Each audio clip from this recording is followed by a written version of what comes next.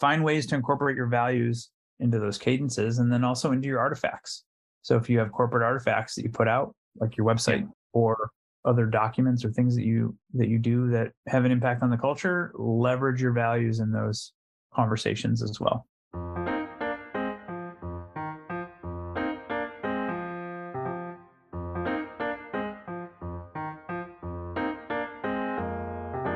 Hey, Sean, welcome to the Get in the Mode podcast. Thank you, David. Thanks for having me. Sean, I know we met at the peer group. Your talk was amazing, so I enjoyed it. So I thought I'll invite you. For the benefit of our listeners and viewers, can you give us an introduction of yourself? Yeah, so I'm a professor at the University of Rochester, adjunct professor. I teach a culture of innovation, which really came out of my almost 30 years of developing software products for a living. I've got a company with some partners called ITX, and we have a couple hundred employees. We build custom software products for other firms. So if you think about it, we have customers who hire us, build software products. Every one of them is unique, bespoke. So it requires a lot of creativity, it requires a lot of innovation. And that's basically what I go around speaking to leaders about. It's how to create a culture that fosters innovation. Maybe talk a little bit about how can leaders develop culture? Like where, let's say we want to define the organization culture, like what are some good exercises or where does one begin? Let's start there. Let's start with where one begins. Every group of two or more people has a culture. So we have to acknowledge that. So there's a culture, It exists. Even if you're starting from scratch, you have a culture. It exists in the way that you share language.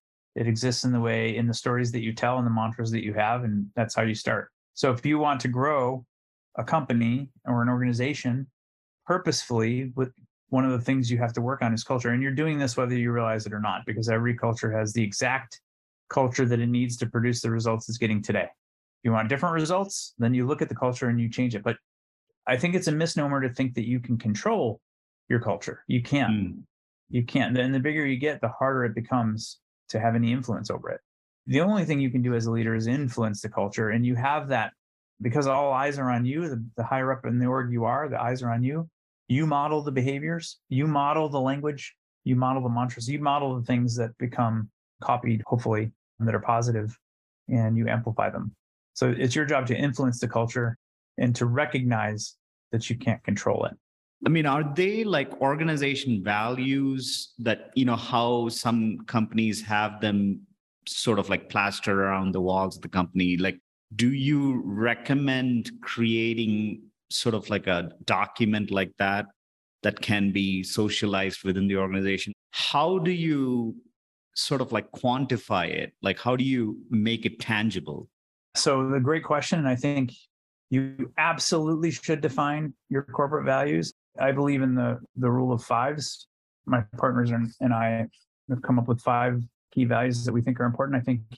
I believe that if you feel they're important, you do a bunch of things with these values. The first thing you do is you onboard people to them. So when you hire new people, they have some training that you put them through so they see what you mean when you say this word. You take the time to define each value very clearly. So maybe a 1-page definition with examples of what you mean when you say that value so that there's a clear expectation set. You model those values yourself as the leader. You build it into your performance management system. So if you've got a way in which you're assessing the values and the performance of your people, you incorporate it into that. And we've done that very successfully in the past. And then you build it into your recognition systems. So if you have a praise system or some sort of recognition system, its base values can get tagged in there. The more pervasive it is, and also in your cadences. So you have, every business has a set of cadences. You have stand-ups, daily, weekly, monthly. You have all staff meetings, all of those things. Find ways to incorporate your values into those cadences and then also into your artifacts. So if you have corporate artifacts that you put out, like your website or other documents or things that you do that have an impact on the culture, leverage your values in those conversations as well and in those artifacts. And the more of that you do, the more solidified those things become. They become tools.